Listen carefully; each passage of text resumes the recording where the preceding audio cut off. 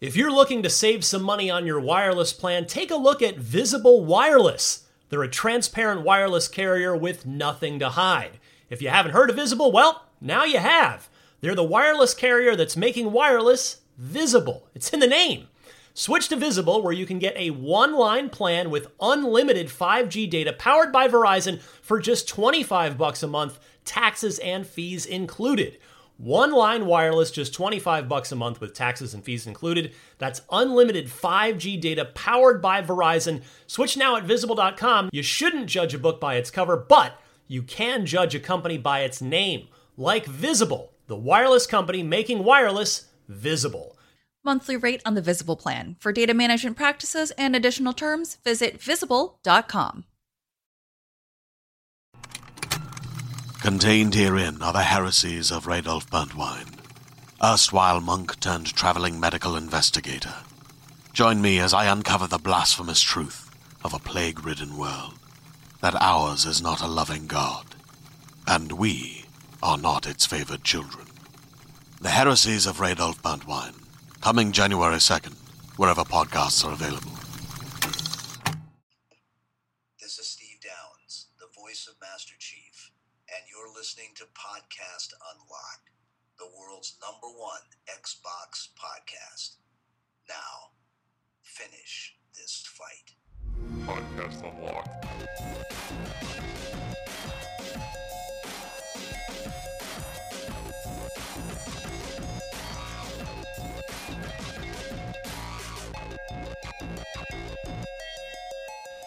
What's happening, everybody? Podcast Unlocked, world's #1 Xbox podcast. So says me. So Actually, jealous so you say say the that. statistics as well. And who's going to argue with you, Ryan? Only According Major to Nelson. the internet. Yeah. According to iTunes, which of course is the utmost authority on everything. Actually, they're according to Apple's pre-orders for the iPhone 6, they're still the authority on everything. Wah, wah. But anyway, yeah, this is Podcast Unlocked, the IGN Xbox podcast. I'm Ryan McCaffrey, back after a week absence on vacation, which went directly into a work trip for IGN First. We'll be talking about that later, a couple weeks away. I'm joined this week the returning hero, man of the people, Sean Finnegan. Hello, thank you for having me back. Never a bad word spoken about this man, which is impossible on the internet.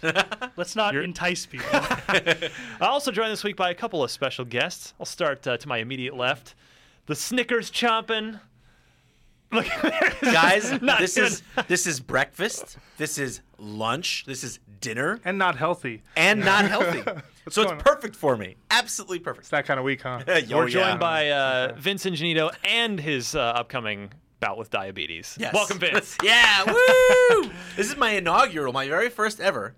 It is? That's not podcast. possible. Yes. I feel like you've here- been on every other podcast. I've been on NBC once. Jose had me on. Yep. I've been on Beyond, obviously, a bunch of times. But Ryan just doesn't have that love for me like I thought he did. Oh, It's maybe because you sit far away. That is Probably, has yeah. something to do with it. Yeah. it does.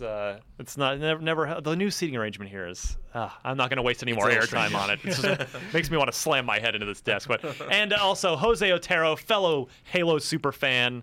What are your other big Halo? What else? Nintendo. Mostly Bungie stuff. I mean, obviously a lot of Nintendo Fanboy. stuff, but I'm trying to think. No, I branch out. I just don't talk about it. Don't get to talk about it. I don't talk about it. You love Platinum.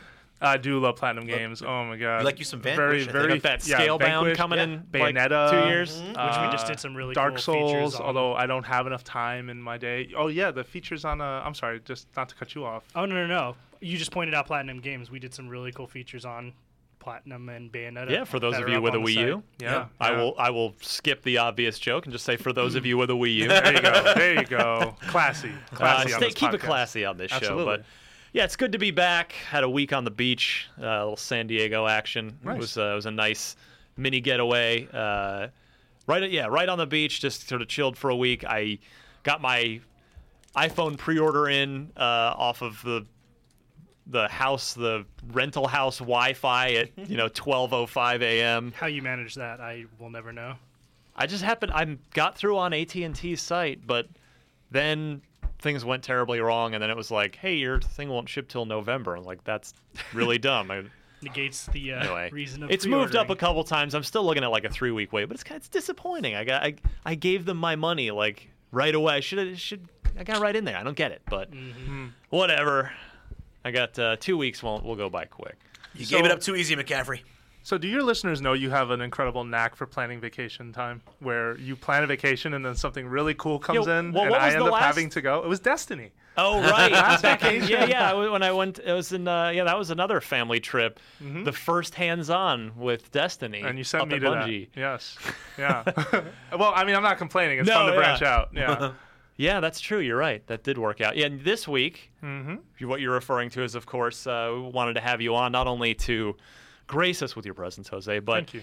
you were at the event last week. Microsoft had a, quote, fall preview event where they showed Sunset Overdrive. That's right. Which we are actually smack in the middle of. We're doing a bunch of exclusive stuff with those guys. We're really, really excited about Sunset Overdrive. I haven't had a chance to play it nearly enough yet. I played it back when they first brought it out in like April. Sure. So I know it's come a long, long way since it was already fun then, and I know it's really come together now. Forza Horizon 2 shown. I mean, the demo is up for that now. I think we've got some additional things that aren't in the demo up on IGN. But yeah, go download the playable demo for the Xbox One version. Apparently not the 360 version.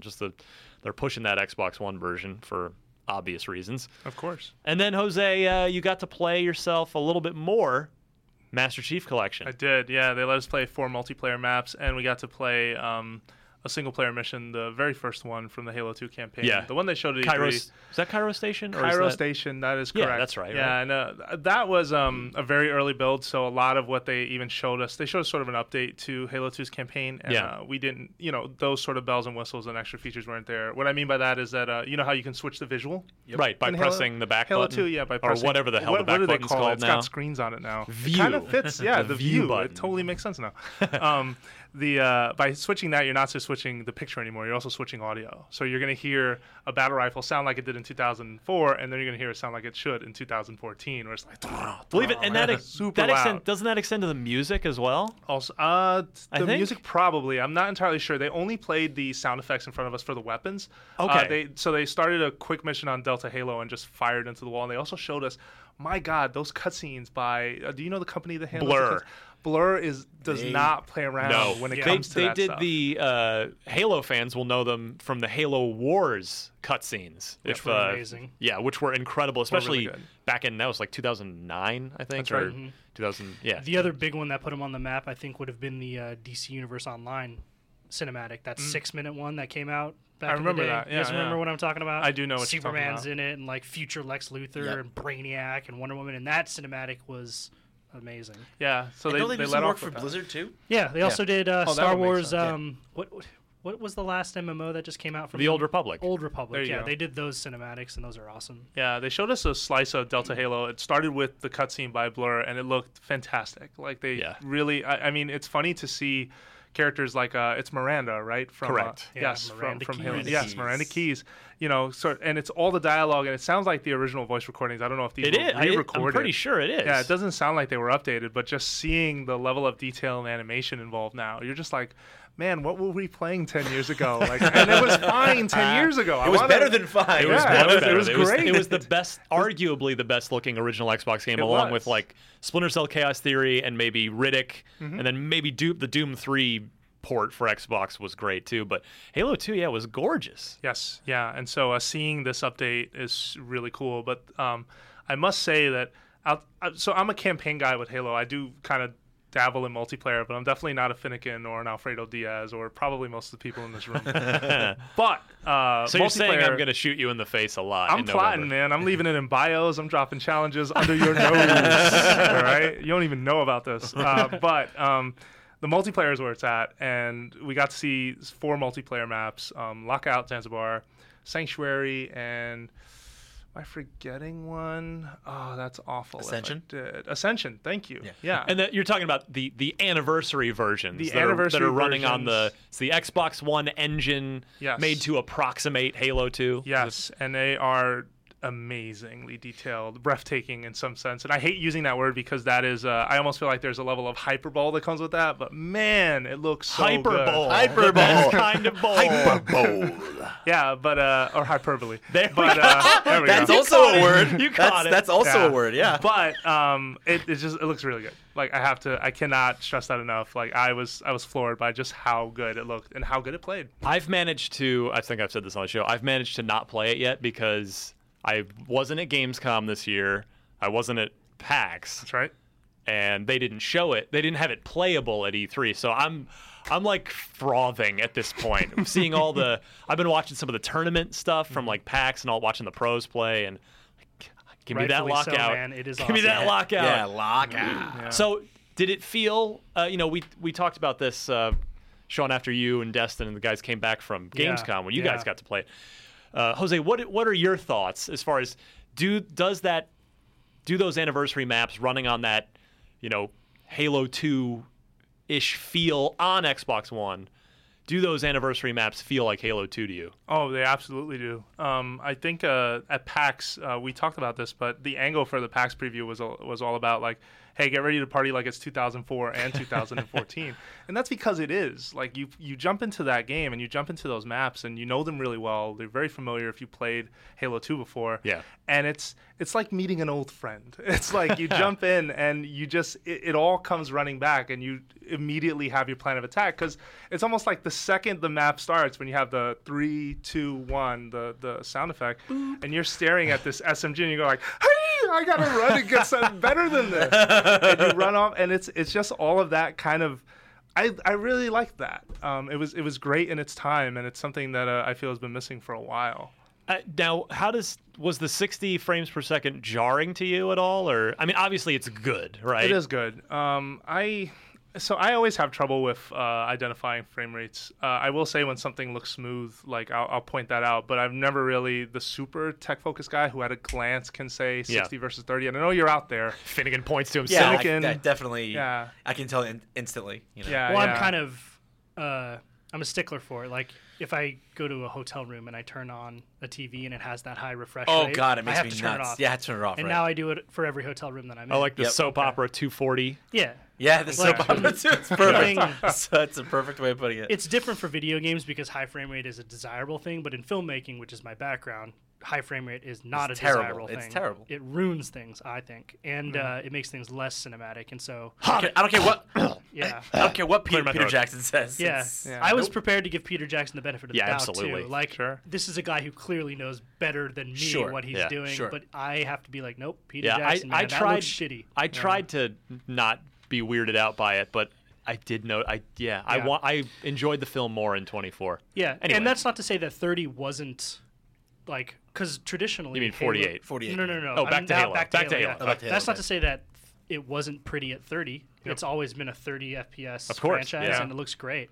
But when I played it at PAX, having it run so crisply and clean and smoothly at 60 frames a second, it was a little disorienting at first, but it quickly goes away because it makes the gameplay feel very responsive. Yeah, you're which kind is of great. gliding through the environment, and Yeah. it's a place that you know, but you're still kind of like, oh, wait a minute, really? Like this was this always like this? No, And yeah. the So answer is no. it wasn't. And even the tiny details are what kind of blew me away. Where like on Ascension, as you're running around sort of the rocky areas, you sort of see like dust clouds and things, and just a level of detail that just was absolutely not possible given the tools 10 years ago, but was still damn good 10 years ago. So at the same did you time. get to play? You got to play Zanzibar? Yes. Is that right? Because no one's played Zanzibar Yeah. up until that event last week. Yeah, that's right. Start talking. How was it? How did it feel? Because that was obviously one of the signature maps Yeah, that of was- Halo 2. Oh yeah, no. Leading up to the release of that game, that was probably, I would even dare say, one of the most interesting maps because I want to say that, I mean, you had your Blood Gulch and you had your two base action, but this was the non-symmetrical, sort of vision. It really became was their hallmark. Yeah, it Yeah. really was different than any other Halo map that had Yeah. come before it. Yeah, no, I mean, it absolutely holds up, and it's still, if anything, it was kind of weird to like see some of it new again, sort of finding the sword like in the center of the windmill, for Right. example, and finding the little crevice that'll take you through to that. Or running around the base itself, and just noticing a lot of the new detail. Granted, just shooting the whole time, so you're trying not to, you're trying not to die in the middle of it unless you're It weirded Alfredo. me out that you said the sword because I'm used to the Halo 3 version where it was active camo in there as opposed to the That's sword. right. Oh, And last it's resort. just Don't even talk about last resort. And Come on, that's get the out of thing. here. These maps have been remade before, but I feel like this particular set is absolutely remarkable. Like I feel like when I saw these maps again in Halo 2, in Halo 3, some of them, they were nice call-outs, a nice hallmark. You know, it was a hallmark and sort of like, oh, this is really cool. But they didn't feel as impressive as they do right now. Yeah. And that's just like pointing out, like talking about Blackout, talking about Last Resort as he brought up. Like those were fine, but these versions are far superior. Yeah, it does. We've talked about this in the office that it seems like anytime a Halo map gets remade, when you change the sandbox, like when you move from Halo 2 to Halo 3 sandbox, it can be the greatest map ever, i.e. Lockout, and it just ruins it. The different sandbox, it just changes the game, and it's not the same thing anymore. And I think that's mostly been the case. I mean, I can't think of a map I can't think of a Halo 2 map that was ever better in a Halo 3, 4, or Reach sandbox. Because there have been remakes. Yeah, there have been. No. Or I don't think it exists. I mean, I will say, though, I think that Halo 1 maps that have been remade in 2 have actually been better. Like I think Beaver Creek is better than Battle Creek is. Yep. Do you mean better from like a design perspective? No, from a playability, just from a gameplay okay. perspective. Yeah, because I was gonna say, in my opinion, I think like the maps at the very least, there's been some that didn't translate very well. But like when you talk about Last Resort, like for me that was a good remake of Zanzibar. You know, like it just didn't have the magic for me. yeah. I mean, my point was like to me it emphasizes the fact that from a design perspective these maps are actually very fundamentally sound. Like that you can, to me, move them around and make minor balance tweaks. Like the big difference between Last Resort and the original Zanzibar was like that big ramp that connects the sniper platform to the inside building. Like that, there's no ramp against that wall. Yep, that you that's can right. Go up, in 2, and there is in 3, and that like added a whole new level for sniper abilities because now you can get off that platform and go back towards the base instead of towards the beach. And that added a small change, but the map didn't really change itself, and I still thought it was good. Yeah. And it's been the same for other maps. Like those maps are all really well designed, so to get to play them again. Sure. Yeah. It's It a lot of was fun. rad. Sanctuary stood out too because I'd never noticed how much the waterfall kind of impacted your ability to see into where the two teams start. Oh yeah. And so like really crafty snipers were using it to try and just pull headshots and then find cover. And this is a new feature that Jose is referring to that they added. The interactive element where you can trigger that waterfall. Yeah. No, it absolutely is something that should be on any Halo fan's radar. And I wrote in the preview that just went up, I still have trouble believing this thing even exists because it is every Halo game, every Halo map, and I'm just like, you can't do this again. Like this is a one-shot deal, and it seems like it's totally worth it. That's for the thing. right It's now. like I was thinking about this recently. I don't think Master Chief Collection is going to ever leave my Xbox One hard drive. Ever. In the entire, let's say, I mean, arguably the system's probably going to go another 7-8 years, right? Because it's almost a year old now, if 360 is anything to go by. I don't see myself ever clearing space on my hard drive by deleting that. Why would you? It's Halo. It's your Halo hub. Halo 2 is what people will be playing for. Like when the Xbox One is in its death throes, whenever that is, there's going to be people who like the last thing they do on those servers before they get switched off it's going to be Halo 2. Because I'll tell you, when Xbox Live servers, when the original Xbox Live like servers went out, Halo 2 was certainly the last thing being played by. Well, yeah, there were people that did the what do you call that? Like a sit-in, basically. Yeah. Where they just because They stayed on the you servers. couldn't they when Microsoft flipped the servers off, you could actually still be in a game, but you couldn't join a new game. So like the servers got shut off, and there's this last pool of people that hung out in there for Keep I the think party going. days, and even I think the longest group lasted like a couple weeks before finally I think either someone's Xbox crashed or like their power went out or something, Someone whatever it tripped was. on that Ethernet cable. Yeah, exactly. Like, no. And it was the end of an era. Plug puller. So Ryan, can I ask you a question? Because this didn't come up at the preview event, though. Have they been clear as to how someone's going to find these anniversary maps within sort of the Halo Master Chief Collection experience? Are they separated from the 100 maps that are going to be in there as well? Yeah, because I think they've shown the interface before at various That's right.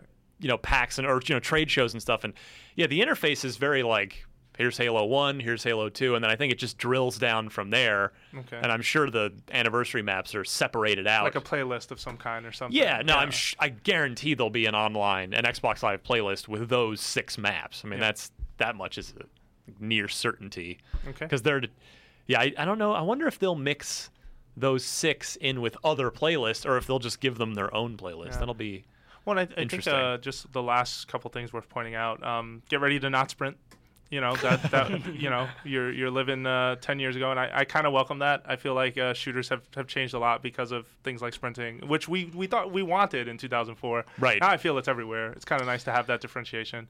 Also, leveling, none of that is here. Like, we're separated from that as well. It's about skill. Yeah. I couldn't be happier. Yeah, it is about skill. It's not about perks. It's not about loadouts. It's not about kill streaks. It is very much right. about... But to clarify what you're saying, though, there is a leveling system. It's the Halo 2 ranking system. That. But you're talking about... I'm talking more about progression. To unlock progression. There's no new skins. You don't unlock new gear. Right. It's all essentially to use on the field. And I feel like it's really nice to just have that back. I feel like as much as I admire the very first Modern Warfare changed the face of FPS forever almost, or seemingly forever. Absolutely. But one of the things that I lament about that was that sort of the different styles of FPS all became homogenized. Everyone tried to follow that. And I'm not saying that was a bad move at all, but I'm saying that some differentiation matters. And so it's nice to have some of this back. So just be prepared for that, because at first it is a little jarring. I found myself trying to sprint, clicking that left stick, like, run! There's something happening. Yeah, pretty much. At the same time, it kind of introduces a level of like, you have to be more calculated in your gameplay because you don't have the option to really quickly move. Right. Like there were times when I'd turn a corner and I'd see someone at the end of the hall, and I'd be like, I would love to sprint and catch up to him, but I can't because he's running just as fast as me. So you have to think, where's he going to go? I'm going to cut him off this way. Yeah. And it's you have to think a little bit more. Every match is a fresh start. It's an arena shooter, and thank God we are getting back to that. It's let Call of Duty do its thing. It's fine. It's like Microsoft has tried to chase that dragon starting with Reach and then with 4, and the player base didn't hang around for it. So let's go back to let's dial it back to that classic Halo 2 style, and let's see what happens. Yeah, I agree. Power weapons and that style of gameplay is very cool, and it definitely encourages like really strong teamwork in team-based play. So I'm really eager to see the streams. And everything that comes from Jose, after playing it at this event, any concerns about Master Chief Collection in general, about any of it? Anything, obviously, because you're a Halo fan, you've been optimistic, and I'm sure are you now more optimistic, just as optimistic as before? How did actually playing it affect you, either positively or negatively? I think it had a positive effect. I mean, my only concern is still not getting a lot of hands-on time with campaign. Yeah. And this is a campaign that is 10 years old, so there are no spoilers, there are no secrets. That's like, true. What's the deal? We should be playing an updated version of that build to really be able to, dive into what makes it special. And granted, we know the visual facelift and the audio facelift is a big part of that, and the cutscenes. But playing is believing, I guess is what I'm trying to say. And right now, that's the one thing that I kind of wish they'd just trot out in front of us a little more. And so far, they haven't done a good job of that. All right. Well, time will tell. Is this September, what is this? Today? 17th. All right. So we got less than 2 months to go now, because it's November 11th. Yes. Start. I know we keep a countdown to E3 in the office, which is now considering it like it's still like 300 days or something. Yeah. We need a countdown to Master Chief Collection thing in this office, I think. I agree. So it's gonna be a big party that day. We should all play. Can't wait. In fact, we're tossing around some interesting ideas for Podcast Unlocked around that time frame. What? Are you guys We might challenging get all the some other podcasts? four-player multiplaer going on during the yes, podcast. let's do During it. the podcast. Oh, See if- wow. let's see if we can Good luck cast. finishing a sentence. Yeah, let's see if we can cast kind of the and idea. frag at the same time. Oh man. Okay. Let's see what's up on Ascension. That's what I want to do. I want In fact, perhaps we'll even Twitch stream the show live. Ooh. Maybe we'll do the show live for a week. Make See an what event happens. out of it. I like Maybe. this idea. All right, we'll see where it goes. We I'm got time getting to jealous. develop This it. is not cool. No. I'm kidding. You're invited. You can All come right. be on the show. No longer jealous. All right, Vince, you have been invited here not only for your strapping good looks and your fine taste in candy bars, but you have the most knowledge in your head in this office. I've been getting a lot of questions on Twitter.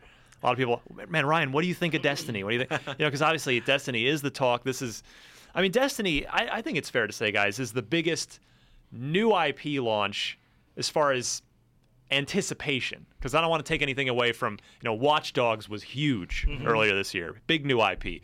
But as far as fan anticipation, this Bungie, it's their first, Bungie's a absolutely, unquestionably a AAA top tier developer. Their first new IP since Halo 13 years ago. First new game period in 4 years since Reach. So, everybody's been jazzed for it, including us. And it turns out the final game, Vince, is sadly not the 9+ we were all hoping and wanting it to be. But, you've been reviewing it. You've been almost reviewing it live in a sense, doing daily updates because, we didn't get access till the day before it launched. It actually was the day of in Australia or whatever it was. Yeah. So I want to hear about your process and more just what you think of the game. And because, people have been asking me, and I appreciate that people value my opinion on it, but having been first on vacation and then straight into a work trip this week, I've played one night of Destiny. I'm not even past where the beta stuff was. Slacker. So I don't really have a great opinion on the game yet. I'm going to turn the floor over to you, my friend. Sure. Talk to me. So it's funny that you started out by saying that unfortunately it hasn't ended up being the 9 that we, the 9+ that we thought it would be,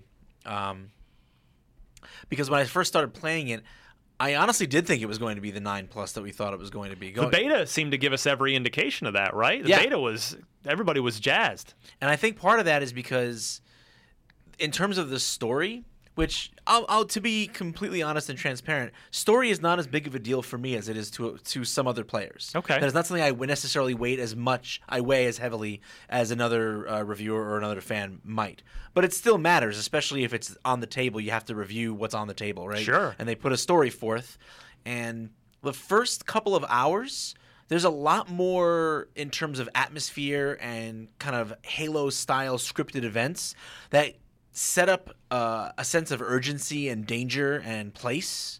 When you saw, if you've played the beta or you've played the game at least once or twice, that first sequence where you're running to the wall, you hear those like terrible sounding creatures, you don't know what they are at that point, behind you, and then you're going through the inner structure of the wall, and Mecha Dinklage, floating Dinklage is dangling Dinklage is telling you. Whoa, hold on. I'm gonna pretend I never heard that.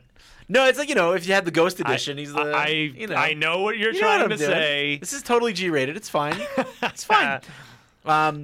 No, but when you're going through that, and he's lighting the way for you, and he's like, "We have to be quiet. They're right above us," and you really have it feels like a Halo opening at that point. I'm hunting rabbits. I'm hunting. Wow. I'm hunting fallen.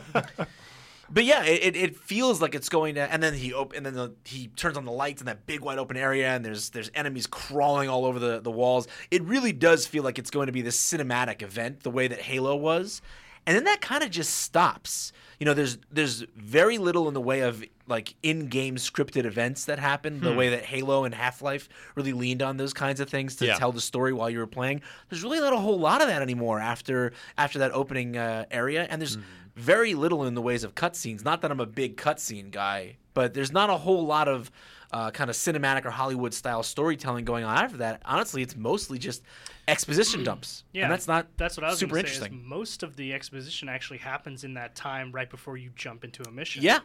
And I mean, I guess that's kind of a prime time to do it, but I would love to kind of stumble upon something new and see a cutscene during a mission and then continue forth with new information.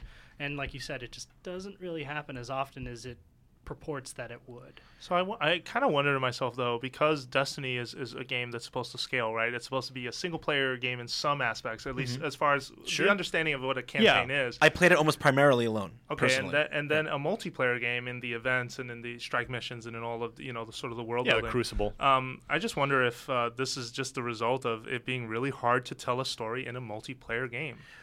Think about when you play a story-focused game and you're on a microphone with your friends. Yeah. Are you really paying attention to the story? No, you are completely checked out of that experience. At least that's my version of when I play those styles of games. If I'm going to play a story-focused game, I don't want to talk to any of you. No offense. Well, I guess a counter to that, though, would be, I think one game that's nailed that is, Sean even mentioned it earlier in the show, Star Wars The Old Republic. Mm-hmm. Tons of story. It's that game is sort of like an MMO version of KOTOR's 3 through 7. Mm-hmm.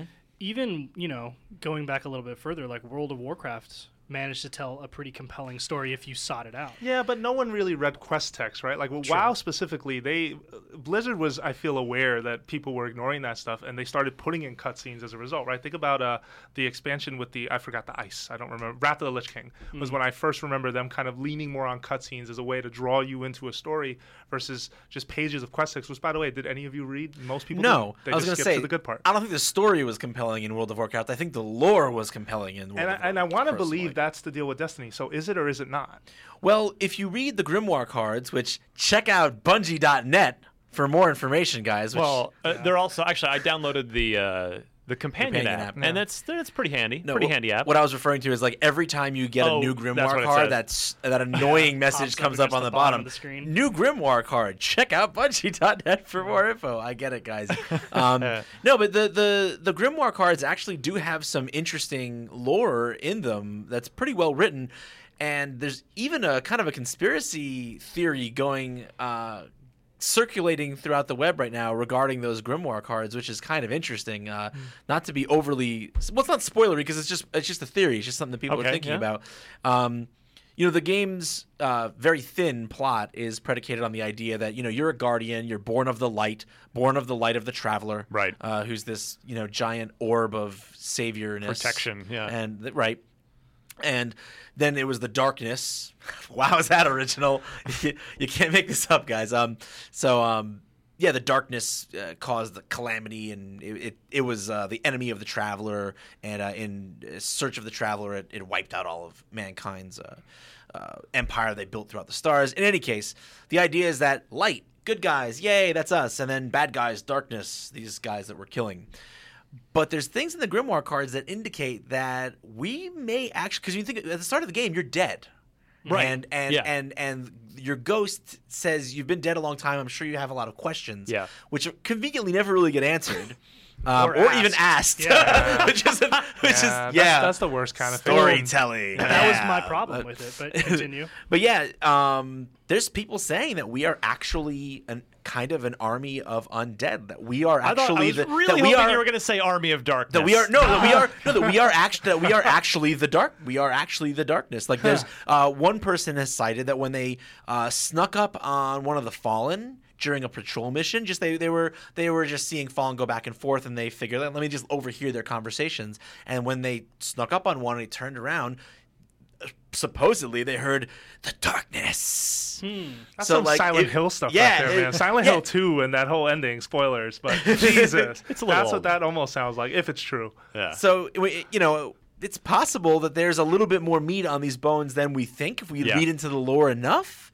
But still, I don't think for a lot of people, that's not a replacement for good in-game storytelling, which the most important thing about in-game storytelling, I think, is that it gives me context to what I'm doing right now, which is really important, especially in a game where ostensibly all you're really doing is going from point A to point B and killing everything in between, which I, by the way, think there's lots of great games that's all they are, and I don't have a problem with that. Diablo. Sure, like Diablo, which I gave a very good score to, and I love very much. But I think when you present the world has such a pathos to it that I think when you shy away from telling a real story and you miss the opportunity to make people feel emotionally invested in why they're shooting right now, especially if they're Halo fans and they're used to having that, it's disappointing. Tell me what you think before we kind of wrap up. What do you think of the raids? Because that's, much has been made of, the game really starts when you hit level 20, which brings with it its own discussion of, is that okay? And that's like the Final Fantasy 13 argument. But sure. But what do you think of the raids? Well, there's one raid so far, and it's level 26. It's a level 26 raid. What are you thinking of it so far? I know it's only a couple teams have even finished it. It's it's extremely difficult. Right now, I think. Yeah, I think there might be more by now by the time this recording goes up. But yeah, there is one that we know downed it about 14 hours after it went live. So the first raid is Vault of Glass, and I'll be honest, I haven't gotten to experience firsthand as much of it as I would like. Yeah. I did watch some of the streams of people attempting it to get a little bit of a better sense. But what I do think is excellent about the raids is that they really do require teamwork. And when I heard that, when they were selling that to me, I wasn't buying it because I thought their idea of teamwork was just making it require teamwork was just going to be, hey, we'll make it really hard. Well, enemies will have lots of health, they'll deal lots of damage, and they'll kill you really fast, and that means you'll have to work together. And that certainly is true to an extent. But the real reason it requires teamwork is because there are actually more varied kind of objectives, PvE objectives in the raid than there are really in the core story campaign. Like in the core story campaign, as we said, really for the most part, you're following a breadcrumb trail and killing stuff that you find along the way. Just in the very first area of Vault of Glass, it's an objective-based game type. You're trying to open up this spire, and in order to do that, your group has to claim 3 kind of territories like you would see in a Crucible match. Except each of those territories is guarded by a really hardy group of enemies, like a level 26 Praetorian and a bunch of other dudes. So that means that it's a 6-man raid. So theoretically, you'd have to have 3 groups of 2 all go and succeed at taking those hills and then holding those hills against waves of attackers. And if think if someone goes down in the middle of that and you guys lose one of those spots, then maybe someone has to come off one of the other ones and go help out. And all of a sudden, splitting up into smaller teams and coordinating your efforts actually matters. And I think if that's an indication of what the rest of the raid is going to be, which it is based on what I've seen, it looks very cooperative based, and that's what the kind of content they're going to come out with in the future. I do think it will be a very powerful incentive for people to continue to level their characters so that they can participate in these raids and get the really awesome rewards that come out of them. Even though I have only just barely started the final game, the raid is actually one thing I can speak a little bit to. When we had IGN First with Destiny back in July, when I took a crew up there, I was lucky enough they let me play the raid with five Bungie people. I thought you were going to say 5 adults. I'm sorry. Sorry, Vince. But they just said, hey, this is off the record. You can't talk about this yet. So I said, okay, well, great. I'm happy it's cool to sit down and play it. And, we only got it was an hour. In an hour, we got, and this is playing with the people that made the damn thing. We got the door open, so we finished that first outside part you were just describing, doing exactly what you said, splitting into 3 fire teams of 2. Yep. I was on the left with Bungie's Luke Smith, and then there were another team of 2 up the middle, another team of 2 on the right. We got the door open, we got inside. What's cool is, inside, it's completely new architecture. It's completely new. It looks like nothing else in the rest of the game. It's not reused assets. Correct. And it's there are a few platforming parts where you have to make big key jumps to get around to this, within this interesting new area. And then we got about I think a third of the way through to, there was another huge unique boss down there where we again had to split into teams there'd be guys coming down a few different lanes and everybody's talking to each other, calling out. And I really, after that, said, okay, this raid is for real. I think this is some fascinating gameplay. It's almost, from what it sounds like about the rest of the game that you've experienced, it sounds like it's almost unfortunate that this amazing part of the game is placed in it's dispatched in such a way that not a lot of players are ultimately going to get to it and experience it. Like, I see there's a value in that. Like, well, if you have ground through, if you've done all the grinding, you've made it through the game, you've done everything, well, now here's a new cool thing you can do. But at the same time, if that's such a cool thing, it's almost a shame that there's not, why can't there be like a level 15 raid that you can do? That's a really good point. I mean, it seems like because the ceiling's so low, it sounds like level 20 is not that hard to get to. No, first of it's all. really not. Okay, so as long as you can get there, you can see it. But I do agree with you. Well, no, it's not. It's 20 because it's you. After that, then it does get hard to level after 20, yeah, right? It does. Okay, but you need 20 to clear the door to like no, enter you need this thing. you need 26. So 26. Yeah, 26 is what you. Well, 26 is the suggested level. Okay. You can attempt it at 23. Yeah. Got it, And got it. really, you need to be higher than 26. Okay. Is what people say. Okay, I'm curious though to just hear because Vince gave a lot of great points on why the fiction sort of fails or falls flat.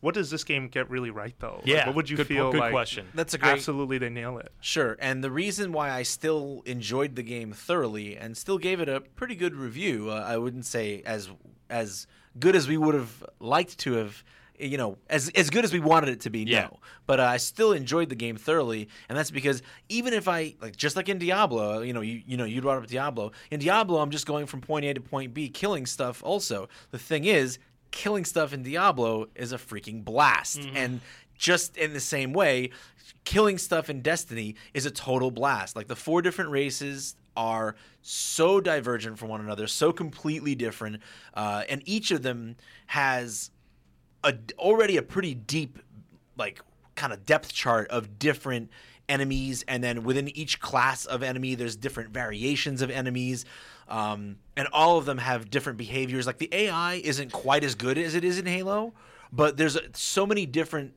every enemy almost feels like it has a unique nuance that you have to either learn or just be aware of so that you can approach it properly. Like, you look at the Vex, any level where you're fighting the Vex, like your tactical situation can change in an instant because they're the only race of creatures that can actually just old school Doom style just teleport in behind you. And that's just part of their lore. That's part of what they can do. So anytime you're on Venus, and anytime you're where they're supposed to be, that you're never safe. Like 10 of them could teleport in right behind you, and you just have to be. I mean, they telegraph it well. It's not cheap. Like, they make sure you know what's going on, but you just have to be ready to react at all times. And then you got guys like the Fallen.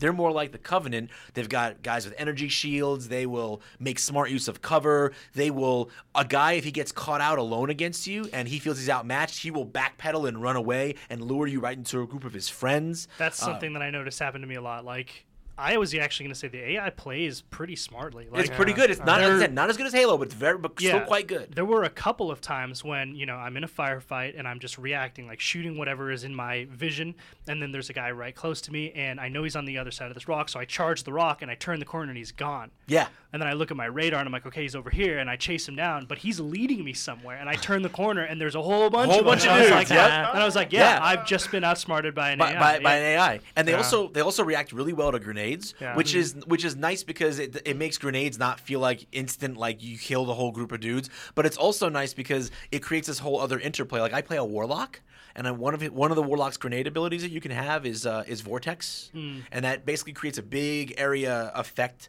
Kind of, it just stays out and just does damage over time. But the nice thing about it is that when you throw that, guys who would normally melee charge you, they'll stop. Guys who are usually the mindless, like charging out, like there's some hive enemies that act like Flood, where they normally want to just run at you.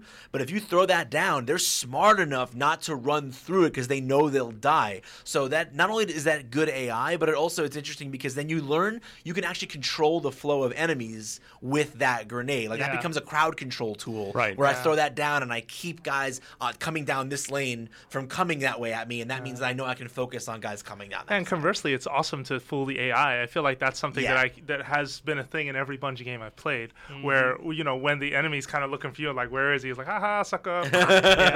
Melee, back of the head, business handle. I play a Titan class where I have a pulse grenade. Yeah. And so what I'll do is when when AI is trying to flank me and I want to kind of get them to congregate in one spot, I'll throw a grenade to one side, I'll flank the other side, and they'll back up because I'm charging them. But I have this ability that allows me to basically launch up into the air and then dive down Superman style and create a huge explosion in an area of effect and wipe out a whole bunch of people.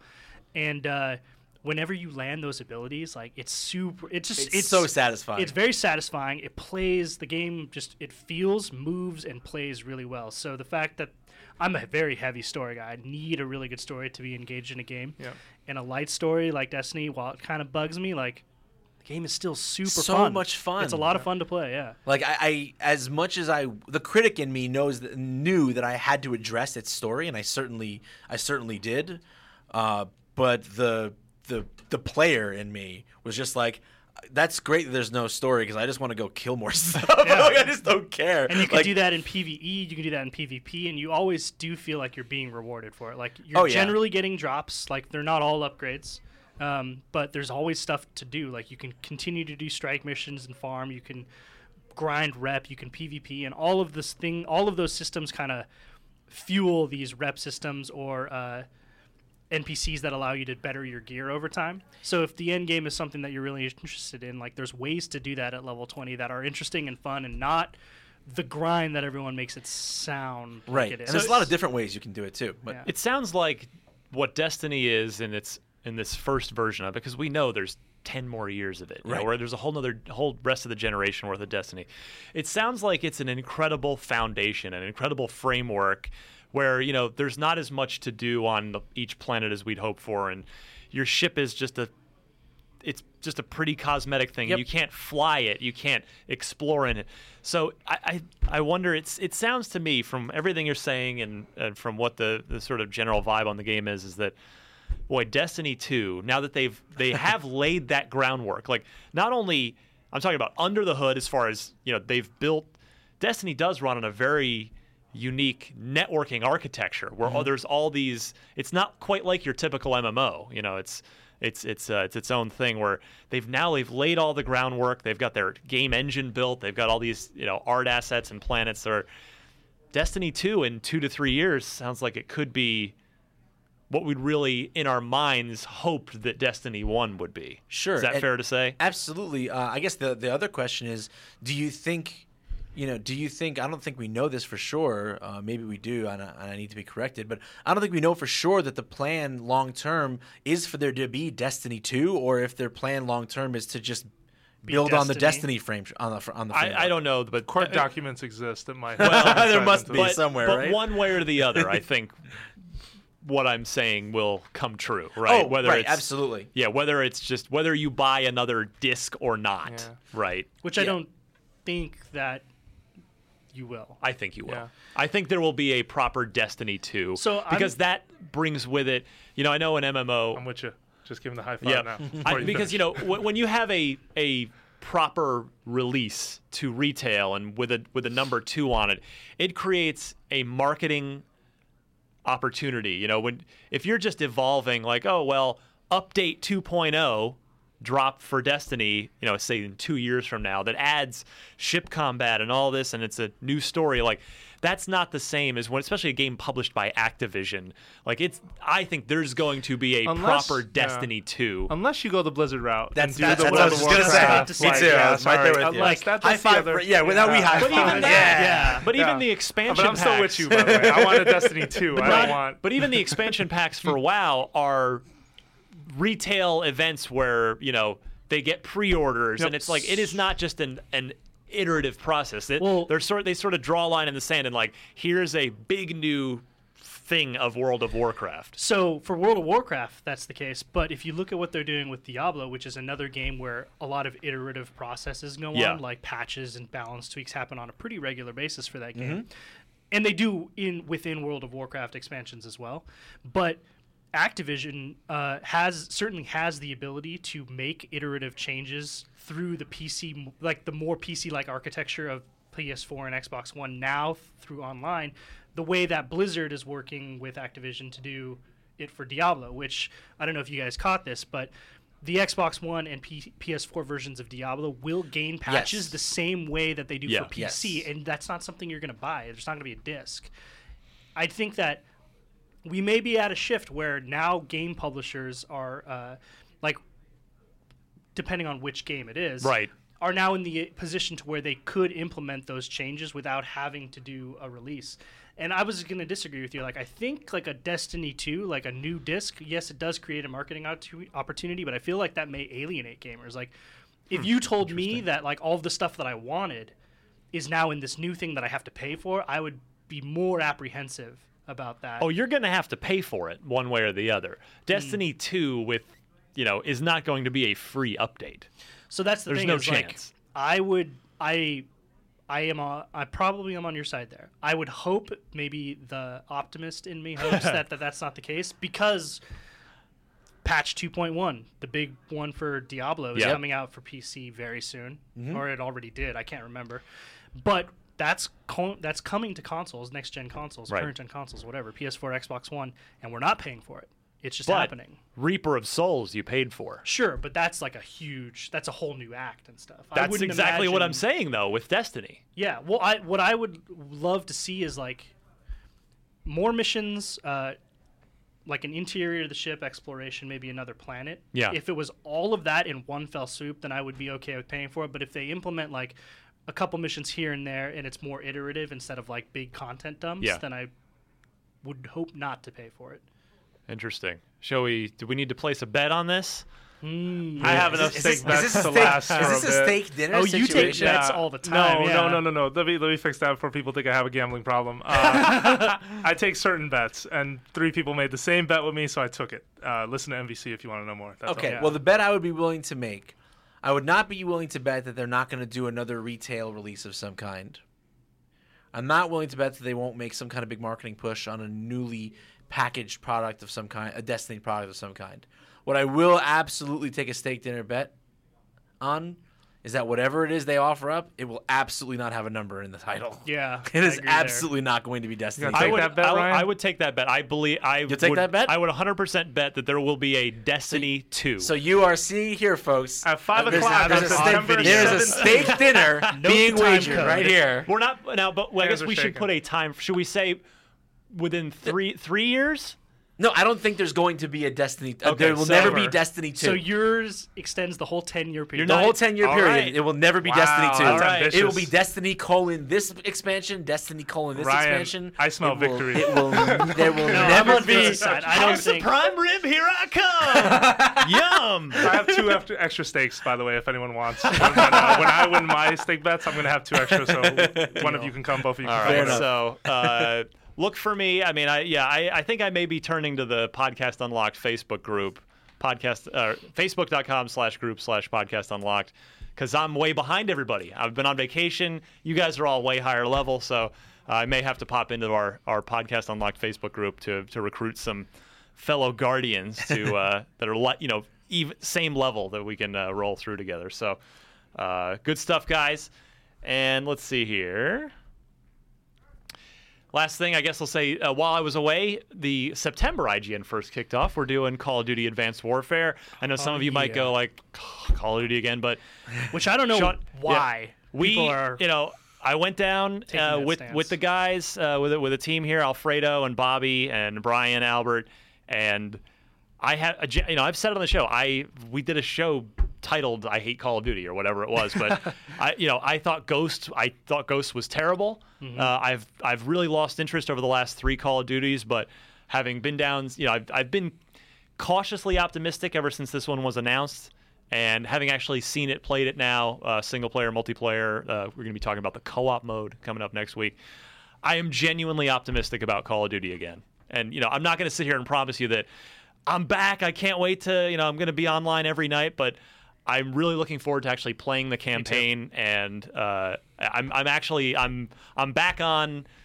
I'm cautiously back on board, and I think we've got a lot of great coverage coming up this month. Sledgehammer seems like they're really they sort of get it. I think they seem to understand that, the last few people have kind of. So you're back. How long have you been gone? 3 years. Okay. Yeah, for me, I didn't like Modern Warfare 3, which I know Sledge sort of picked up the tail end of it. Yeah, they didn't really develop that themselves. That that was Infinity War. when Infinity War just collapsed on itself from the whole scandal, and I think given the circumstances, I actually think the Modern Warfare 3 campaign wasn't bad, but just taken as a person spending $60 on a game, I didn't think Modern Warfare 3 was that great. Yeah. I thought Black Ops 2 was again, I'm talking about the campaigns now, super convoluted, and I was just like, when you're the dictator guy running around in rage mode with a machete, I was like, this is dumb. Game am I playing? This is dumb. And then I thought Ghost was, as we talk, that's where we did the show last November. Ghost was awful. I mean, I just think it was a terrible campaign. I did not like it at all. I had found no real redeeming qualities to it. But this one seems like it's bringing some fresh new ideas to the table, and I'm actually genuinely optimistic for it. And me too. So if you've been off the bandwagon like I have, maybe take a look at some of our IGN first content this month and see what you think. I haven't been on the bandwagon since Call of Duty 2. Oh, wow, that's but fair. that's a great. Call of Duty 2 was amazing. It was amazing. Yeah, it was absolutely amazing. I remember that was the first time I ever walked into a game and I was like, the sound design is so good. Sure. Like I was in the Battle of Stalingrad and bombs were going What off a outside of this mission. building. That is one of the most and I was memorable like, missions. I don't want to go out because I'm going to get hit by one of those things. And it was the first time like Sean the Kid Gamer was like, someone made it this way. And Right. I've just been interested in design ever since. And then he became a man. All right. Well, we've got a little bit of news to get to, and we got to move quickly. This show is already nearly an hour old, and we haven't even gotten to the news. Oh boy! So Sorry. We will be back right after this with Microsoft buying Minecraft and more. IGN's #1 Xbox podcast, the Podcast Unlocked presents the News Unlocked! Guy just talk really fast like the Micro Machines guy to get through all this really fast. Remember, whatever happened to that guy, the Micro Machines guy? Where'd he go? I can't do it. I can do it for like one sentence, but that guy could just go, man. The Micro Machines guy. born talented. I loved Micro Machines as a kid. I was a big Micro Machines fan. I had I had a bucket full of them. Wow. What? They're like Matchbox cars, but tiny. Like all that. Good stuff. That's all right. Man. Anyway, welcome to the News Unlocked. Big news this week. Yeah, we really do have to get out of here, but we'd be remiss if we didn't talk about the industry. Really, this purchase rattled more than the game industry. This had effects. You had people like Jim Cramer on the stock guy from MSNBC talking about this. Microsoft bought. See, I always thought it was Mojang, but I've heard it's Mojang. That's the makers of Minecraft. Have been purchased by Microsoft. The three founders are leaving. They said they're taking their money and they are leaving, and it now belongs to Microsoft, as does the company. But the founders are out. Marcus Persson, the founder, he's out along with his two partners, and he explained himself by saying, "quote It's not about the money, it's about my sanity." So he was talking about how. He was just a humble guy messing around making games, and this just happened. This was just an accidental hit thing, an accidental hit, and it just blew up and became a monster that he couldn't control anymore. And I do respect him on that. I get where he's coming from on that, and I don't think he meant this quote in any sort of incendiary or negative way. But you do read it, and it's like, well, okay, it's not about your money, it's about your sanity. Well.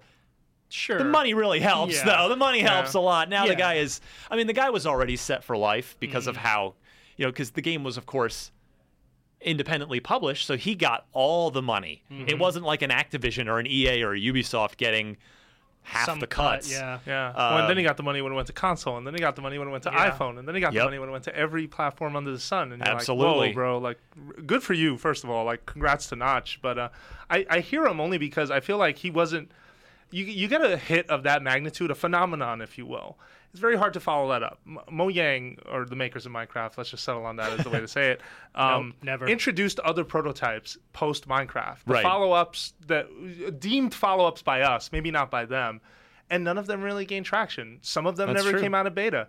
I feel like it was unfortunate that this project was so big, his name would never be unassociated with it. This is his exit, and it's a graceful one. Give him that.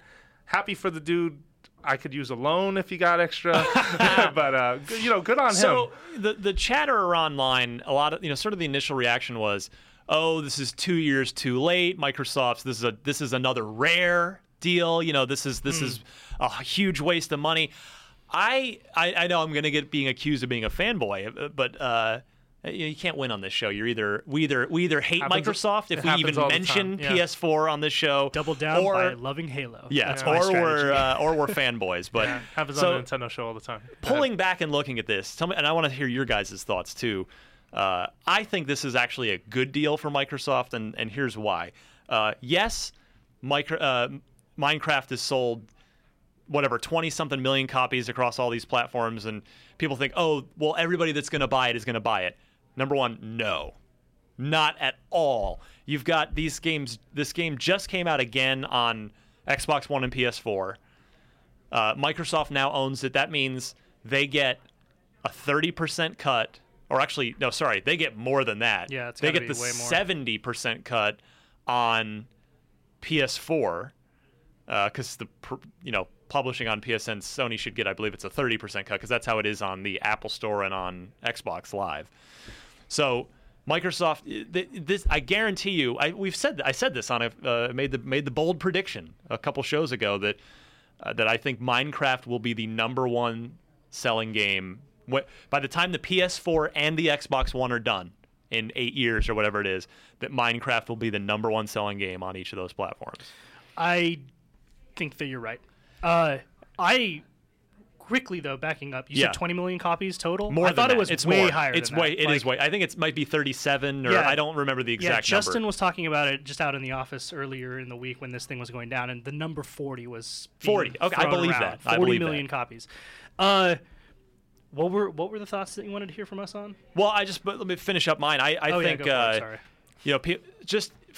In the video game space alone, if it sells 10 million more copies in the next 8 years on PlayStation, just PlayStation 4, which Microsoft will now get a cut of. And by the way, people are like, oh, are they going to cut off support for the Sony platforms? No, of course no. not. You're going to take that money. You're going to let it ride. You're going to work with Sony to promote it more. Absolutely. You're 100% correct. So you're talking probably $500 million or more just in PlayStation revenue. Then Xbox One revenue, and then you're talking about, if managed properly, which here's where Microsoft could stumble, we don't know. This could be a Saturday morning animated show, or even like a show made within Minecraft, for all I know. But it could be some sort of animated series could come out of this. A film franchise, not unlike the Lego movie, could come out of this. There are already Minecraft toys, like physical, building block toys. I mean, this goes so far beyond video games. Again, talk to anybody under the age of 15 or 10 even. Minecraft is huge. So I think this is a good buy for Microsoft. I think they are going to ultimately profit off of this. What it's going to mean for Xbox One is there going to be a Minecraft 2 down the road? Sean, you were talking earlier during our big Destiny conversation about sort of games as services and having them just evolve. Minecraft is definitely a game that has straight evolved. There has been no expansion pack or Minecraft 2, and whether it'll be interesting to see what Microsoft chooses, whether they decide to build a proper separate Minecraft 2 or just keep iterating off of what's there. But yeah, I think this is going to be a good deal financially for Microsoft. So what do you guys think? I agree with you. I think that it's a good long-term decision. I think that most of the negative feedback has been narrow in its criticism, right? Like if you talk about the purchase as Microsoft wanting to buy the game property to profit off the game property solely, then it makes sense to make the argument that maybe Minecraft has already peaked, which we don't know for sure. We don't know. We don't know that. It's not slowing down. Yeah, it's not slowing down. This could easily be one of these games that's around for the next 10 years in the same amount of popularity that it is now, just on more platforms. Yeah. It's one of these games that's infinitely scalable because it already started out as kind of more of a pixel blocky game. And there's no telling how many more platforms that you can see it on, as well as, like you pointed out, film franchises, TV shows, animated shows, merchandising, all of that stuff. Microsoft is well known for taking properties that they own, namely Halo, and making them into something much bigger than just the games.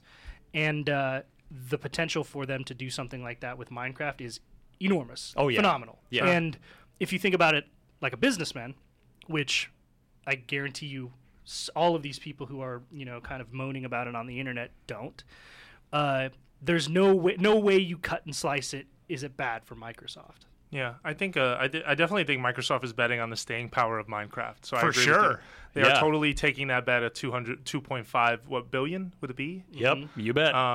At the same time, I think they need to be very careful and hope, as you said, that it hasn't peaked. Hope that it isn't going away, or that the next big thing doesn't show up. And that is a big risk. But if you look at sort of Microsoft as a whole, the opportunities for them are the successor to Minecraft can be on Xbox One first, or can be on Windows PCs first, or maybe Windows phones if that's still... if they're that dumb, which I sure hope they're not. You could also make the argument that around the holidays they can turn it into buy an Xbox One, get Minecraft. Minecraft, or what about Minecraft who was it? Was or it something like that? Minecraft has has that appeal, I think. Yeah, totally. Sean, I don't know if it was you this week. When you and I were talking. You or Alfredo said, "What if?" Windows 9 is going to be shown at the end of the month. What if every copy of Windows 9 comes preloaded with a free copy of Minecraft? It's the new Minesweeper. Yeah. Right? That's what we said. that? No, that's literally the quote we said. Like, oh, what wow. if Okay. What if it wasn't Minesweeper that came with your PC, but Minecraft instead? Like, that is not totally out of the realm of possibility. Like, and then they can sell you, themed skins and things. They can microtransaction the game or maybe from it's there. not the whole game, like it's just a demo. But Good point. People are going to get hooked on it because it comes with every PC, and PCs are still, despite Apple's massive successes in those market, the dominant form. PCs are out there. It's like just the potential is so incredibly high for owning a property like that even if you pick it up after its peak, you're still for $2.5 billion, which is not that much in Microsoft's grand scheme of things. That's not a bad bet at all. And this is a company that's turning Halo into a channel right now. What about the Minecraft channel? Exactly. Like, that's an obvious Good point. There are so many ways that I feel that they can take this. But granted, I'm not 100% sold that Minecraft... I want to say it has that staying power and that they made a wise bet. But we've also been talking about Minecraft since 2011. And it is currently, 4 years later. Mm-hmm. Minecraft was even a thing before that when it was in its early beta and when it was slowly gaining traction and becoming sort of an internet phenomenon. And I recognize its genius and its brilliance, but I still wonder if this will slowly sort of fade away. And what happens then? And that's the bet Microsoft made. Yeah, and that's when Microsoft will get the reputation for, you killed it, or, every game company you guys buy does not go well for you. It's probably more of a calculated risk, right? Like, no game stays forever. There are no guarantees. Yeah, no game stays forever. Even the great games don't. They're not played forever, right? Mm-hmm. Like, eventually they get retired. But Minecraft is one of these things where, in the age of the internet, like, all of what has made Minecraft so successful is so tied to what's happening now as a cultural phenomenon, where so many people are becoming exposed to Minecraft not via playing the game themselves, but via Let's Plays and stuff on YouTube. Like, there are people out there, Captain Sparkles, who generate millions upon millions of views by just playing that one game. And all of those kids are super into it because he's a great personality and the game is really interesting to watch, but they're getting exposed to it via the internet. And this is not something that happened before. Like, the internet was not, like, YouTube was not the main way you discovered these things, and it is now. And that's also a very young thing. Like, YouTube's only been happening since 2006. So I'll bet you Microsoft is looking at this and saying, with the now new potential for Microsoft as of Minecraft as a franchise, plus the new ways of media being consumed by young people who are interested in this type of content, all of that sets them up for a huge profit going forward. I agree. And then the other thing, final point on this, some of the other tweets and things I was getting from people are, some of the hardcore gamers were poo-pooing this move because, that's money they could have spent starting up new studios or greenlighting other new games instead. Well, guess what? I mean, go listen back to the Phil Spencer interview that we did back in November, right before the Xbox One launched. I don't remember what episode it was, but if you just Google Podcast Unlocked Phil Spencer interview, I'll bet it'll come up. And I asked him point blank about this topic. this he doesn't have a budget. He didn't just spend all of his money on Minecraft. He can still be investing in new studios and new IP and greenlighting new games. They're not Microsoft's not a working middle class family on a tight budget. This is just they're like they saw an opportunity here with Minecraft and they took it, and this doesn't preclude them from doing anything else with Xbox even at One. $2.5 billion spent, this thing's going to make the money. Yeah. Like, right? There's no disputing that. Well, No one what I here was is going going to to say say is they're not. going off what Ryan said, like having those cash cows, if it does turn out to be a cash cow for them, enables them to invest more in like new IP development. down the and road. stuff. Like that's what allows big companies to take chances is by having a thing that they know to pay off. Very true. All right, so what you got, Al? What else you got? All right, so let's see. Let me just check the timer here. 1:10:16. Trying to keep time on this show. It's not easy. Is it always this hard? Or I feel like when I come I on, just I feel always... like I have to break the flow a little bit, but I get it's in all trouble right. for it a lot. So speed Okay. round. Rumor, will ODST and Reach get the Master Chief Collection Please. treatment at some point? I would love it. 343 But no. executive producer Dan Ayub tells videogamer.com, quote, "What I can tell you is probably that is probably the biggest question we get from people." He says, "What I can say is it's certainly not in our development timeline or planning right now, but we've heard that question so much that it has seeped into our collective subconscious. I think enough people have asked about it that we are thinking about it." Do you guys think this is going to happen at any point? No. Go ahead, why? I just don't think that there's not a desire to play those games. Nothing that they could add to those games would make it significantly a different experience than when we experienced it the first time around. Like with Halo 2 and with 1 and 2 and 3 and 4 all being in one package, then yes, there's significant amount of desire to play something in a different way. With those games, like they came out pretty recently, like relatively. More recently, for sure, more yeah. recently. They were not as well received, and they're certainly not anywhere nearly highly regarded as the other mainline Halos. So I just don't think Subjective. there's a desire. Oh, no, hey, you're talking to someone who I love ODST. I know. I would love for it to happen. He loves Reach. Yeah, You and I love like Reach a lot. ODST. Yeah. I'm the stepchild. I think in this, Reach in is this a room. bad Halo game. Which I'm not is, going to get into that with you right now, but I am going to say if it was if it was somehow offered to me as part of this Master Chief Collection in post, and people are going to hate me for saying this, but I'm going to say it. If this was some sort of DLC that you can get both campaigns on the new standard, I'd take it. Outside of that, do I want the top to bottom remake? No. Yeah, That's it. I don't think that's going to happen. I agree with you, Sean, in that I just think those two games they did not at the end of the day they didn't sell nearly as well as the 4 mainline Halos did. Yeah. I just don't think they would have the drawing power of it's all about making money back, right? Halo, Sure.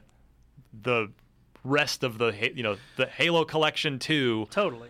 with this and then maybe Halo Wars, even though I love Halo Wars, but yeah, I don't even as much as I'd love to have Firefight back. By the way, I think I'm gonna make another prediction right now.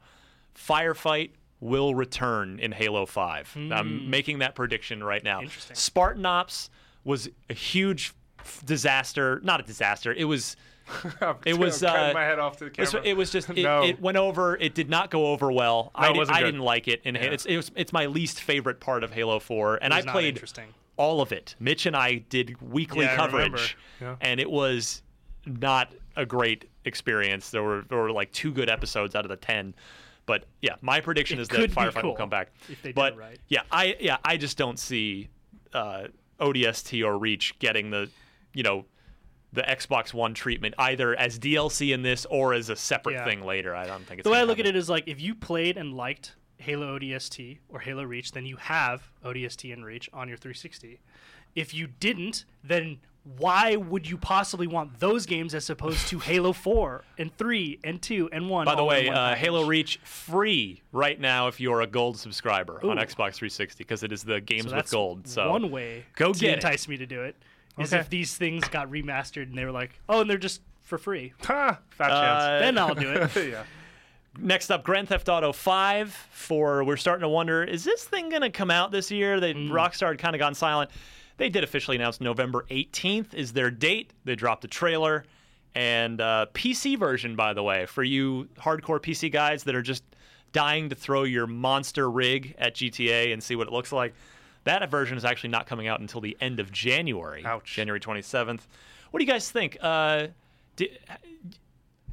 Big seller, or people are gonna pass on it because they already have it? No, I think GTA is always a big seller.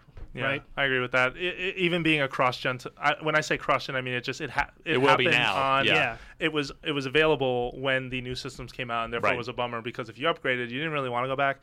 It'll probably sell well. Well, we've lamented the fact that we're now living in this time period where we're seeing a lot of like HD remakes and reboots and stuff that was on 360 and PS3 now making its way to Xbox One and PS4. It's because like there is a desire to play things on that new console, and right now there's just not a lot. So a game like GTA 5, which everyone already knows it's great, it's a 10. Yeah, it's a 10. Exactly, we gave it a 10. If it comes People are November gonna play 18th, the week before Black Friday, and I didn't put a date on this, but I'm betting that Smash Brothers is that week. Imagine GTA 5, Smash Brothers, and God forbid anything Halo else the week comes before, out that week. Assassins the week before. Just good. Say goodbye to life in November because it's pretty much done. It's a wrap. We're finished. All right. But yeah, and I think especially with Destiny kind of selling great. Don't get me wrong. By the way, we didn't mention it was they called it the fastest selling new video game IP ever, 325 million in revenue in 5 days. So they didn't go so far as to say it's did better than Watch Dogs, because Watch Dogs they were saying like 4 million copies sold in the first whatever, but nevertheless Destiny selling fantastically, but still kind of as we were saying, maybe disappointing some people a little bit. I wonder if now like GTA could be the game where people are really looking for that as, I know that's going to be good, I can't wait to buy that, and therefore GTA 5 on the new consoles is could sell huge. Okay. Huge. I thought you were going to say, I thought we didn't say that we killed Vince because he's no longer here. Yeah, we ran him right out of town. Yeah, but you're right on what you said. Maybe it is GTA 5 that becomes sort of the tempo for this, the tent pole for this fall season. Yeah, we'll see. I think there's a good chance. Alien Isolation, you guys as psyched for this as I am? I'm hyped, yeah. I've played it a few times. Hit. Yeah. Like I think I'm going to like it. Not like I'm not going to wait in line for it. Right. I'm dreading it. I'm only playing it at night, like super dark in the house. Like I'm with you. Horror style. So I'm with you. It's going to be so good. Yeah, so they're doing a season pass, which, I know it's not fair to criticize it when I haven't sat down and played yet, but I've played the game, but not this other thing they're talking about. It's like there's a season pass for 6 months worth of DLC for the survivor mode, which is like an extra what? No thanks. I mean, I don't know about on this. paper that doesn't sound very good to me. Maybe I'll play it and survivor mode will turn out to be super awesome, and I'll be like, sure, really give me wonder, more of this. like, but based on what I know about the game Alien Isolation, I wonder what survivor mode could do differently. Like, isn't that the whole point of the game? Is you're just trying to survive? Well, yeah, but these are they're like timed challenges where it puts you and you have to like get from one area to the next, and basically it's like almost like Mirror's Edge time trials where you're trying to beat your friend's time on the leaderboard. You got a big alien coming to get you. Yeah, exactly. So all right, we'll see about that. Yeah, and I'm then really interested. finally this week, actually no, sorry, 2 more quick things. WWE 2K15 is the latest game to fire its delasers. Is that what you call it? Jeez. Very good. I didn't invent that. I wish I Okay. could take credit for All it. right. I absolutely stole that from somewhere. It's the 360 version, the current gen or last gen, whatever the hell you want to call it, still going to come out at the end of October, but a 3-week delay. The Xbox One, PlayStation 4 version now being bumped to the 18th. You're talking about, Jose, November's the new October. Yeah, I don't know how. Oh, Remember man. when it used to be Halo said November, Yeah. Call of Duty November.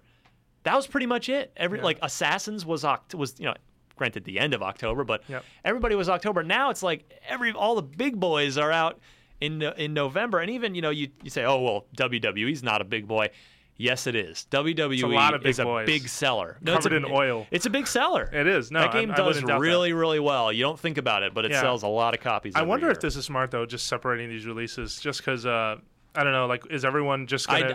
I think it's weird because The WWE game buyer tends to be, I think it's fair to say, it's a bit more of a casual buyer. They're not necessarily the super hardcore guys that are on IGN every day. I mean, we have a lot of those people that are WWE 2K fans, but it seems odd that you'd think you'd want all those, just delay the current gen version too, so that it all comes out at once. So that I just worry that, I feel like they're going to be confused moms buying and confused people going, oh, I heard it's out today for my Xbox One, or oh no, sorry kid, that's 3 weeks from now. And it just seems like imagine how many kids out there are like, I really want WWE 2K15 for Xbox, and their mom goes out and buys gets the it for wrong them one. and gets the wrong one because there's 2 of them now, and they come out on different dates. It's just, I mean, WWE 2K15 is ruining Christmas. And, That's granted, I'm no game developer, but I don't understand what 3 weeks is going to give you. You'd be surprised. No, yeah, and that's what I mean. Is like, I'm sure it's something, because there's obviously some reason for it, and it's not unprecedented that people do a small delay like that. Yeah. But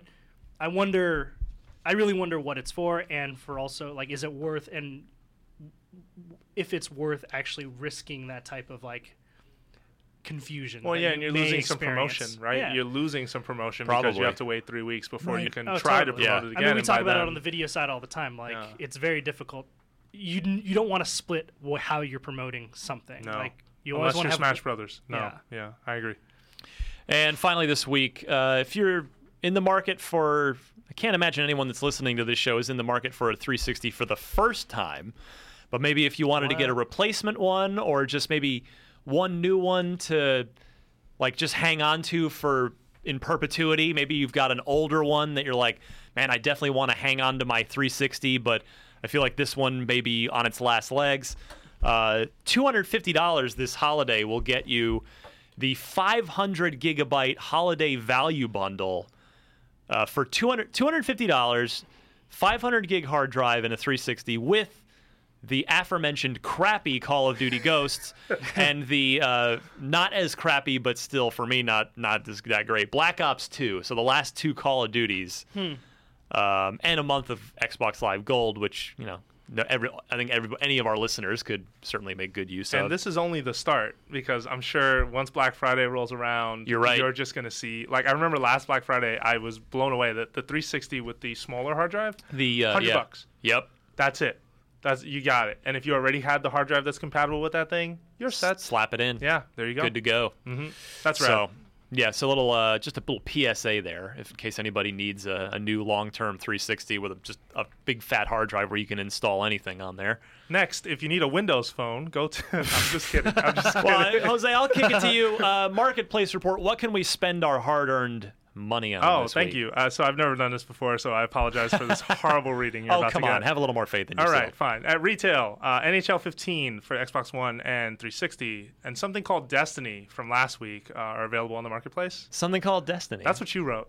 I'm reading your words, not trying mine. to have a little fun here. Oh, absolutely. Yeah, this thing called Destiny that we spent an hour at the start of the show talking about. If you're still here and you haven't bought it, you're doing it wrong. I'm kidding.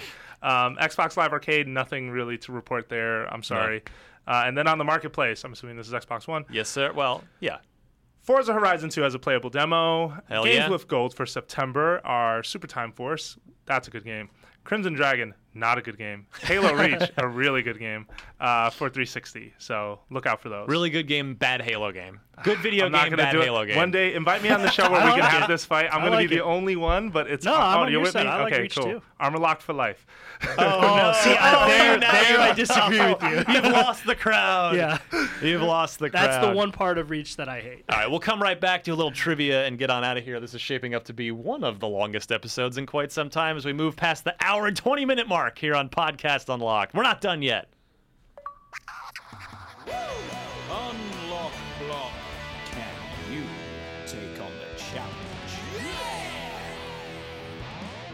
All right, Unlock Block Trivia. I like this one coming to us from K. Keegan Callahan. His gamer tag is Nilius. I like that one. Nilaius, if you'd like to add him as a friend on Xbox Live. I thought this was fun. He asks, by the way, he wins a Podcast Unlocked prize pack just for having his question chosen. So if I just think it's a good question that's fun, not too hard, not too easy, I'll select it and you'll win yourself something good.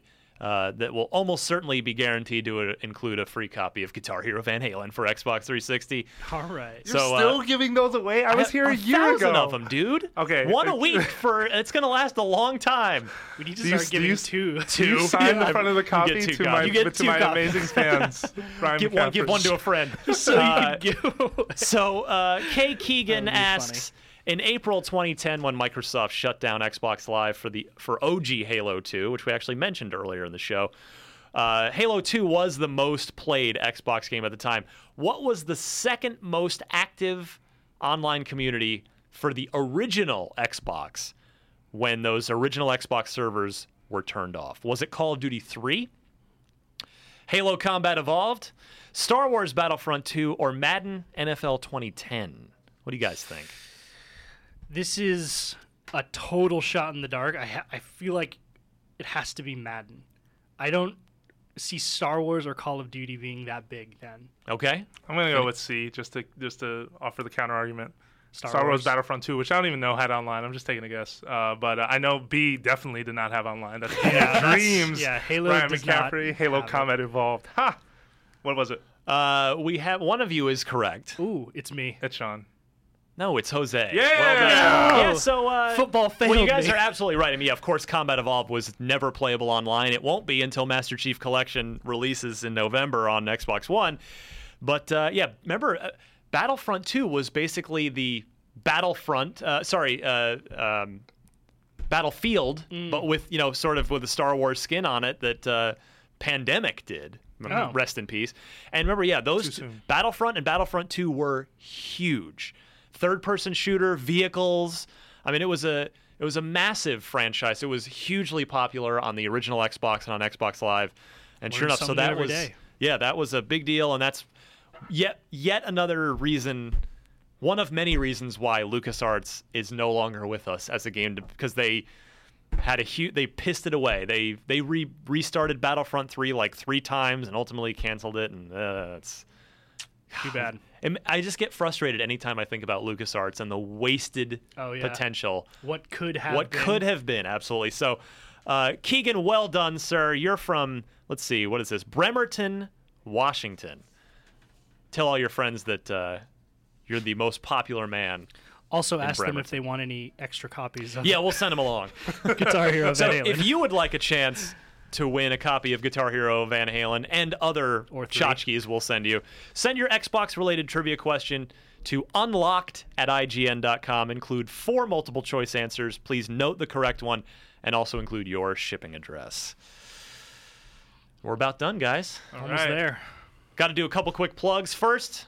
The boss has asked me to plug IGN Prime, which I'm actually happy to do. Again, I can speak firsthand to the value of it.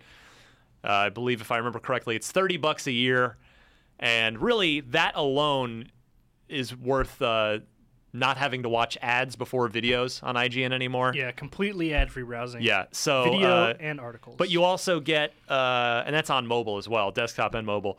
That's also you're keeping the lights on, keeping us in business, keeping the show going. But you'll also get access to free games every month or so, and also beta access. I mean, we had a ton of 10,000 Destiny codes for our Prime members back, when they were hard to get, before they eventually, of course, everybody could download it. But yeah, so plenty of good reasons to become a Prime member. Please go to ign.com/Prime and sign up if you'd be so kind. Follow us on Twitter. I'm at DMC_Ryan. My friend Jose Otero here are you at Jose? Just Jose Otero? Well, Jose underscore in between. Yeah, Jose Otero was taken. Fellow underscore bros, recognize, fist bump, nice. How it goes. I am Finnegan, as in Instant Messenger Finnegan. Yep, I'm Finnegan on Twitter and Instagram. Oh, throwing in the Instagram. Yeah, plug I'm too. a photographer. I got to try and put it out there. I hear that. If you Good like stuff. photos and stuff, Can I plug I'll put them some? on there. Please do. Quickly. So I run our Nintendo podcast on IGN, Yes. Nintendo Voice Chat. Which is You should definitely excellent. Check it out. Thank you, man. No, it's really cool. You have a great show too. And it's not just Very because I'm here. You have a very good show this week. No, I'm very sincere when I say that. I love your breakdowns, and especially the way you sort of plan out the show. I'm kind of jealous, and I've told you that plenty of times. But yeah, check us out. We have plenty of podcasts on IGN, but we're one of the smaller ones. But we love your support. Absolutely. And I did have one video to plug. Please. If you are interested in Platinum Games or Bayonetta 2 or Hideki Kamiya, who is a legendary video game designer. He did like Okami and Beautiful Joe and Vanquish, Resident right? Evil, from Vanquish. Actually, that was Mikami. But I'm sorry. Yeah, my okay. bad. That was still Platinum. He though. worked at that studio. Yeah, he did. Absolutely. Sorry. Just helping you guys out. Thank you. No problem. But me and Caleb Lawson, one of the executive producers here, went out to Osaka, Japan. We did a really cool profile of this guy. We talked a lot with him about his video game philosophy, what he believes makes good video games, and we got to see his collection of old arcade boards from the 80s and 90s, of which he has thousands. Wow. He's got a separate apartment for him. Yeah, he has a whole separate apartment for it. Like, he has his house where his family and kids live, and then he has a one-bedroom, one-bathroom apartment in Osaka where he just has arcades and arcade boards that he just plays. Man, I hope that place is fireproof. I hope he has taken precautions. You guys there was just an earthquake there when our TGS crew was there. That's crazy. I mean, obviously the people are most important, but it's like if he's got an apartment for this stuff instead of like a storage unit or something. Totally. That's crazy. Yeah. that is baller right there. It was really cool. And the producer who took us there when Kamiya-san was there with us had said that literally only 2 other people besides us had been in there. So it was very a behind the scenes look. It's awesome. That's cool. He's a really down to earth guy.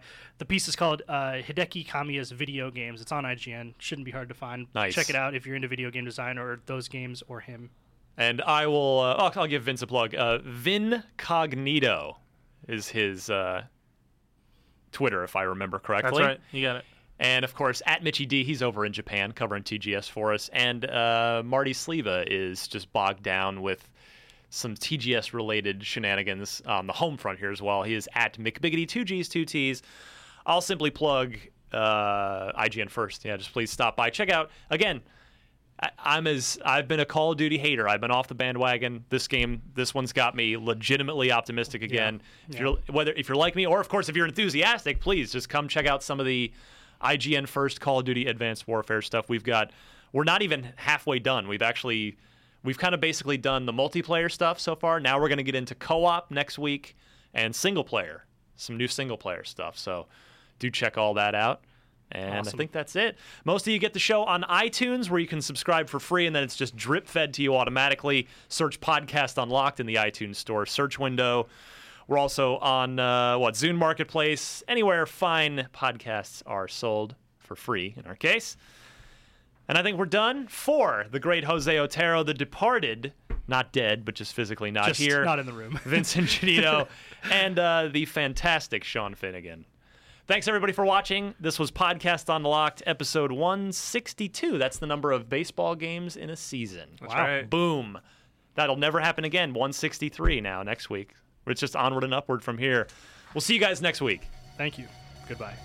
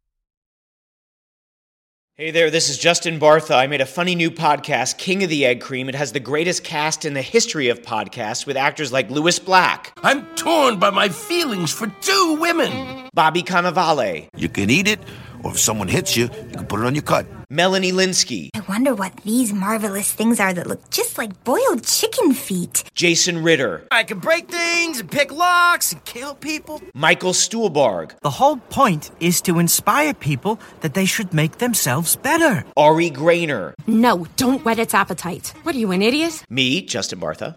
That's not just any egg cream, that's a Lemke's special. And all narrated by the hilarious Richard Kind. This is the story of Harry Dalowitz and how he rose from nothing to become New York's King of the Egg Cream. So if you like funny true stories, come listen to King of the Egg Cream, available wherever you get your podcasts.